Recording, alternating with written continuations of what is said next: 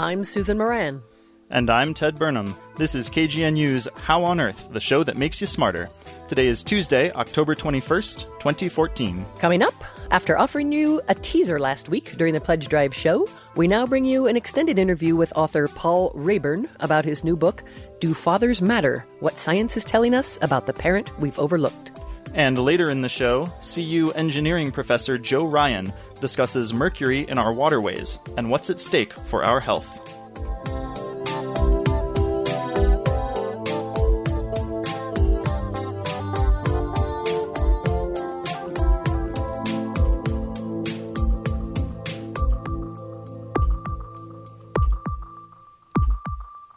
We begin with a scientific anniversary.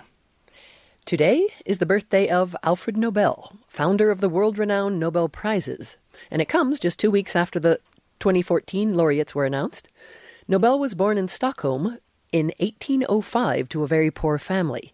He took after his father, who invented plywood, to develop an interest in engineering, especially explosives.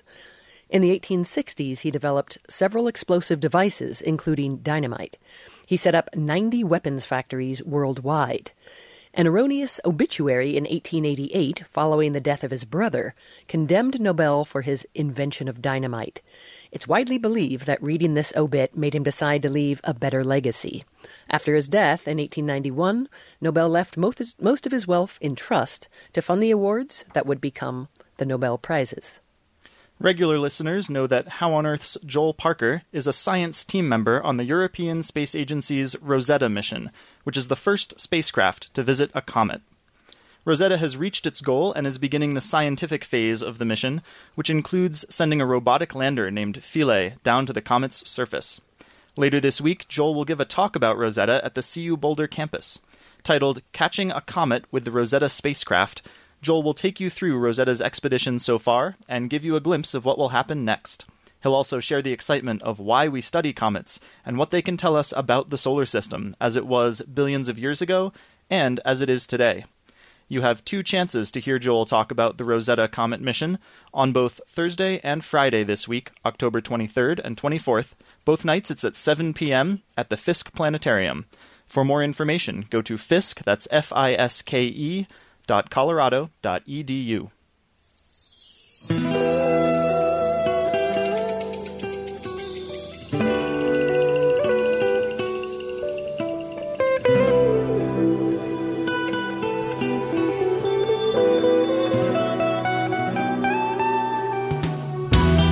Mother, Father, please explain to me. You're listening to How on Earth, the show that makes you smarter. I'm Susan Moran. If you're a father, or a son, or a daughter for that matter, which pretty much covers everyone, listen up. Science journalist Paul Rayburn's latest book, Do Fathers Matter? What Science is Telling Us About the Parent We've Overlooked, explores what seems like a no-brainer questions. But the answers, he discovers, surprised even him. Rayburn talked with me recently about the book, starting with its title. One of the things that struck me when I first looked at the book was that the title at once seems benign, but really provocative. In fact, maybe offensive to some people, particularly lesbians and single mothers. We've got Barack Obama, after all, who didn't do so poorly despite having been raised without a father. So what's your response to that? Right. We actually have Barack Obama and we have Bill Clinton, who both did okay with single mothers, or minimal or no contact with their fathers. So yes, so it's clear from not only those examples but lots of others that single parents and lesbian parents and gay parents can raise perfectly healthy kids. And there's science behind that. There are a lot of studies now looking at these families. We've had, unconventional kinds of families around for a long time, so there's been time to do research. And in fact, by, the measures that psychologists use, kids from those families do fine. But it's different. I think it's fair to say, and I try to lay this out in the book, that while fathers aren't essential, fathers are important. And fathers do unique things with regard to kids. So one example of that would be play. You might not think play is a serious subject, but with regard to fatherhood, it's absolutely a serious subject. The way fathers play with kids, on average, is quite different from the way mothers play with kids. More ruckus, more more rambunctious, rolling around on the floor, less structured, tickling. surprising, jumping out from behind the couch, whatever it might be. Lots of mothers do that too, and lots of fathers don't do that. But on average, if you look at a large group of people, fathers are much more likely to do that. And you might ask what value that has for kids, and it turns out this is, one of the surprises, that play with fathers is far more important than we might have thought. If you look at these kids whose fathers are very involved in that way, they make it, one of the big steps that kids have to make is the transition to school, whether it's pre-K or kindergarten. These kids do a much better job making that transition to school if their fathers have played with them in this way and been involved. They have fewer transition behavioral meaning problems. socially? Meaning they get along much better with other kids? That's right, yes, that's right. So socially, for starters, and then academically as well as they go through elementary school, and they have fewer behavioral problems. And some of these things track even into adulthood. So this has a huge impact on kids' personalities. People sometimes talk about fathers as the bridge to the outside world. So in many families now, and in most families a few decades ago when a lot of mothers were home, fathers would go out, to the broader world, go work for the day, come back, bring some of that world back with them by their virtue of their activities and their stories that they tell, help start to introduce kids to that broader world. This kind of rambunctious play also does that because in the family, it's warm and secure. We have a happy family. In the outside world, it's much different. And fathers getting kids accustomed to, surprises and, sudden movements and all those kinds of things that happen in rambunctious play helps prepare kids to move from the security of the family to, a more unpredictable. Interesting. And I know in the book you walk readers through different stages of childhood and teenage and into adult years as kids anyway. And I was struck by, in the teenage years, you say that these studies show that the absence of a father at home can have a big effect on the sexual development and behavior of their teenage daughters, early or puberty, other instances. What's up with that science? So puberty, again, is one of those times in our lives that's a, primal biological change. And it's certainly, as far as we can tell, nothing we can do about that. It happens when it happens, and, it happens to everybody within a relatively short window of a year or two, and it's a big deal. And people, kids change, beginning to change into adulthood, and they change physically, they change psychologically and socially, and so enough about that. It's a big deal. And so it turns out that when fathers are not present in the home, young girls go into puberty significantly earlier than if a father is there. Now, this sounds impossible. Well, it sounds a little counterintuitive even, not just impossible. Well, both. So first of all, how could the presence or absence of a father affect this fundamentally important biological principle? We're not saying he's doing something. We're not saying anything. He's either there or not there. That's the mystery. And secondly, why would puberty occur earlier? So a couple of things. We don't really know why the father's absence makes this change. It's clear that it does. And the best guess is that the father's scent, his pheromones, are picked up by the young girl's body in some way, and that those can affect, the presence or absence of those pheromones can affect the timing of puberty. So that's maybe the answer to that mystery. We don't know for sure, and people are trying to figure that out. The other question you ask is why would a young girl go into puberty earlier?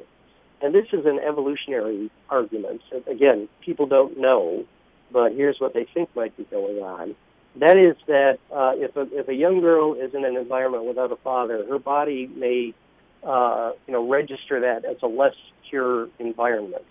If she's in a less secure environment, the best biological strategy for her might be to mature faster and to get out of the family and create her own family, which might be more secure. So, and it turns out, in ways that aren't so good, girls who go into early puberty in these circumstances are more likely to engage in risky sexual behavior. They're more likely to become pregnant as teenagers, and a lot of things that don't fit very well in our society. But basically what's going on is they're trying to, get out of the family sooner to try to find a more secure family situation.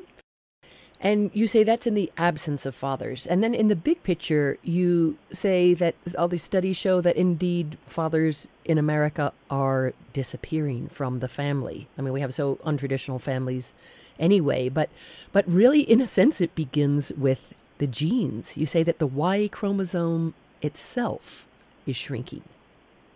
Yeah, that's right. So the Y chromosome, which at some point, became the trigger of making a developing fetus a male, carried a lot of genes that duplicated some of what was on the X chromosome, and that's the female chromosome. And the genes that weren't necessary have sort of dropped off. That's the way evolution works. If a gene isn't doing something essential, natural selection will eventually discard it. And so the Y chromosome has shrunk. The good news is it's not disappearing. It's now down to a relatively small number of genes that all do seem to have important functions. So it's plateaued? So it's plateaued. Yeah, that's right. So we're not going to lose men altogether. There are some people who might think that's a good thing and some who might think that's a bad thing. But the other question that you raise is with regard to, roughly 50% of families of married couples divorce. And that's, it goes up and down a little bit, but it hasn't changed too much in a long while. And we like to think that couples can overcome their differences for the sake of the kids, and that parents can stay in touch, and that they can work out some kind of an arrangement in which they can both continue their relationships with the kids. That's not what happens. Depending on what study you look at, the numbers are a little different. Between 1/3 and 1/2 of divorced fathers report that they either never see their kids or almost never see their kids. And I have to get this one out of the way because it's always bugged me as a woman that men can go on and have kids well into their 70s, if not later. And we women, for now anyway, cannot. Right. And studies historically have really focused on the women that come age 35, you're really raising the risk of passing on problems, consequences to your kids. Right. And you're showing that in recent studies over the last few years, it shows that men as well, maybe different, but right about at the age of 40 is this threshold beyond which they show an increasing risk of passing on consequences, autism and others to the kids. That's right. So the thing that probably the single most important genetic issue that the public understands, that all of us have heard for many years, is that women's risk in particular of having a child with Down syndrome increases as she gets older. And there's nothing sort of magic about 35. The risk gets a little bit higher every year. I mean, it's a little higher at 29 than it is at 28. But, in the mid-30s, people begin to think about it a little bit and worry about it a little bit more. And nobody knows, however, that as fathers get older, that their age also affects the risk of Down syndrome in the kids. And it's not that different from the risk of mothers. It's just that nobody had looked at this before.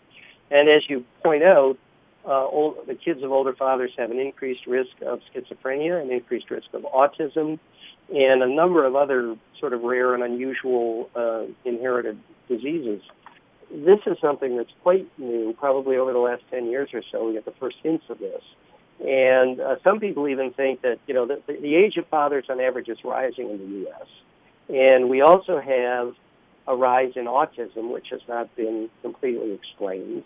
And this is a controversial point, but some researchers think that the increasing age of fathers may be responsible for a lot of those increased number of autism cases. Interesting. And do they know much about the mechanism itself? I mean, is it the morphology of the sperm, or what's happening? The reason nobody looked at this for a long time is because, women are born with all the eggs they're going to have as adults.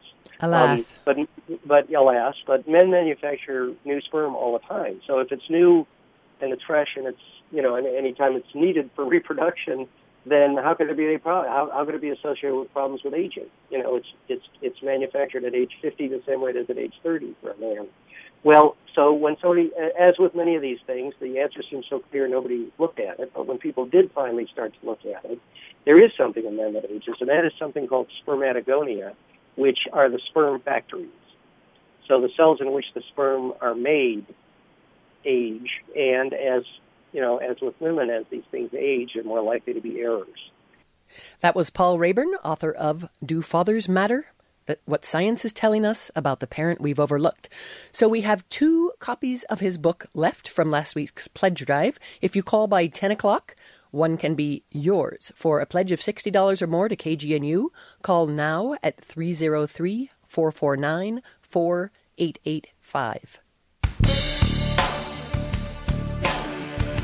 Don't drink the water.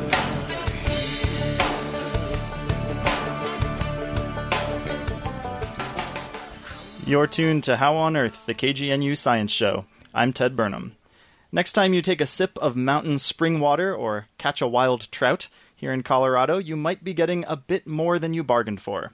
Scientists have found mercury in Colorado waterways and in the fish that swim in them. And recent research shows that wildfires in recent years may have added to the problem. To discuss the findings, How on Earth's reporter Jane Palmer talked with Joe Ryan, an environmental engineering professor at the University of Colorado. Joe is also director of Air, Water, Gas, an institute that researches the impacts of oil and gas drilling on the environment. Could it be that when it comes to mercury, natural gas would be a better option than more traditional coal-fired power plants? Joe, you primarily look at mercury in our water. What are some of the more recent results that you've been finding?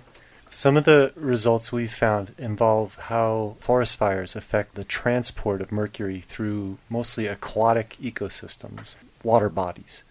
And probably the most interesting thing that could report right away, the fire changes the nature of the soil and its ability to hold on to mercury.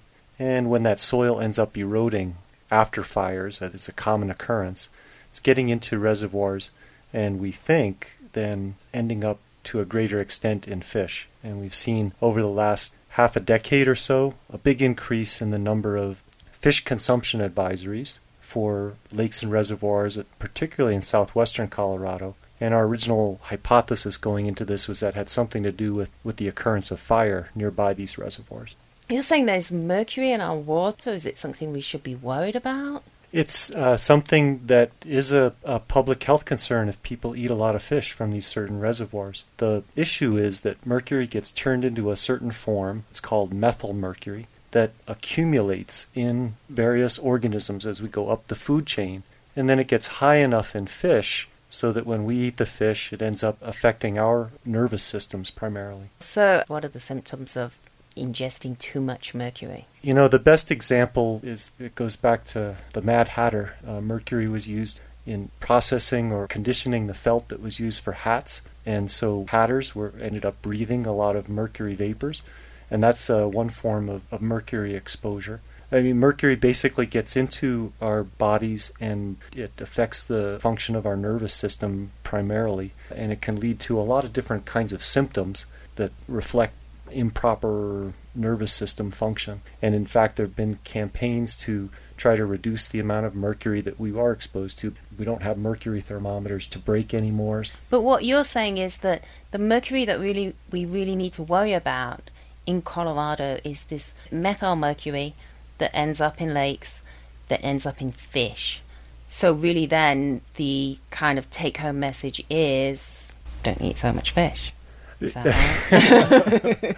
Well, that's exactly the recommendation for these fish consumption advisories. They lay out a certain amount that's determined to be a safe level of intake, and it's different for adult males versus pregnant females versus children. Okay. So then with this recent study where you found that fires have caused more mercury to end up as methyl mercury, do we then go into a kind of from orange to red alert thing where we then eat even less fish?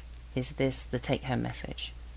The state of Colorado is working its way across the state doing surveys of mercury in fish, and then I think they must have some schedule where they would come back to various reservoirs and retest them over time. I would say if it would be a good recommendation to check reservoirs and lakes that are nearby fires, and that would a location that we might expect to see a change in the amount of mercury in fish, even if it had been tested in the recent past. So my main question is, how does this mercury get into our water?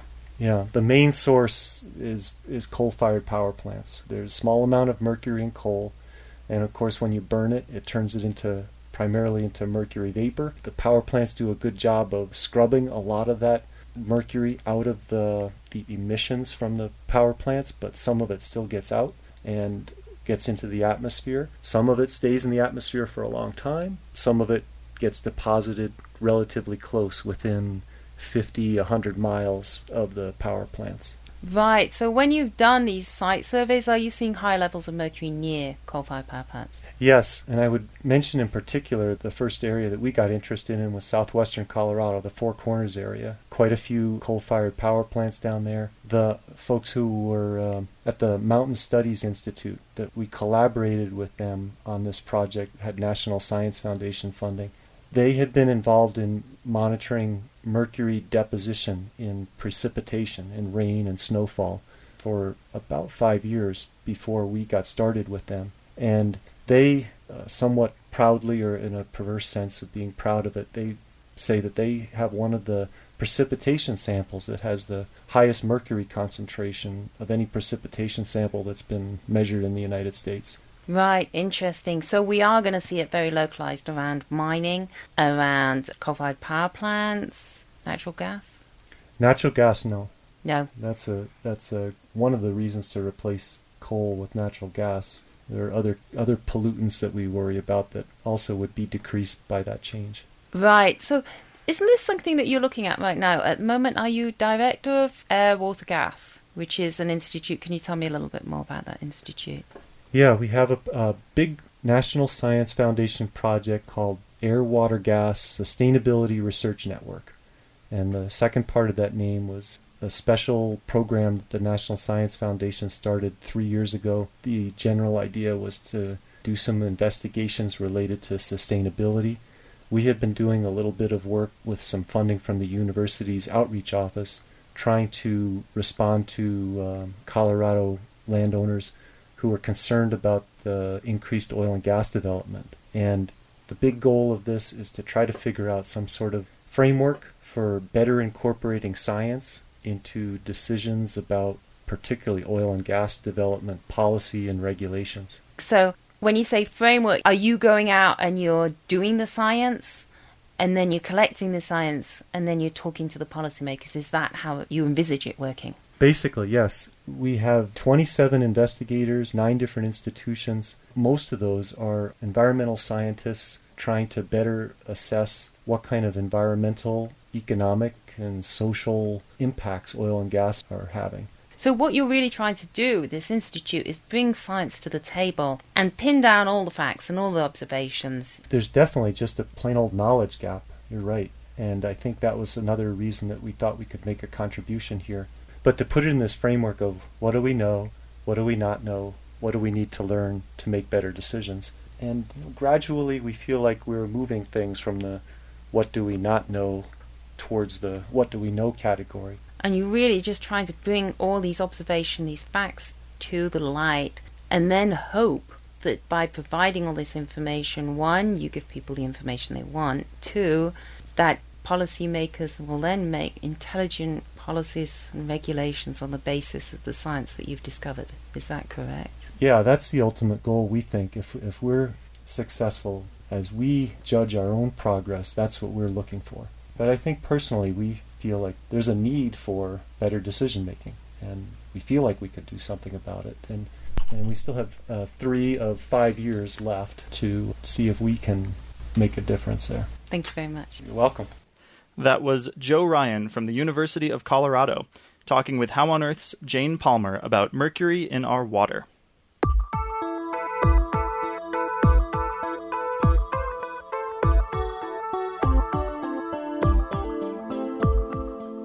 That's all for this edition of How on Earth. Our executive producers this quarter are Jane Palmer and Kendra Kruger. Our theme music was written and produced by Josh Cutler. Additional music from Dave Matthews Band. Headline contributions today from Jane Palmer and Beth Bennett. Can't listen to How on Earth at our regular time? No worries. Just go to howonearthradio.org and subscribe to our podcast. Questions or comments? Call the KGNU comment line at 303-447-9911. For How on Earth, the KGNU Science Show, I'm Ted Burnham. And I'm Susan Moran.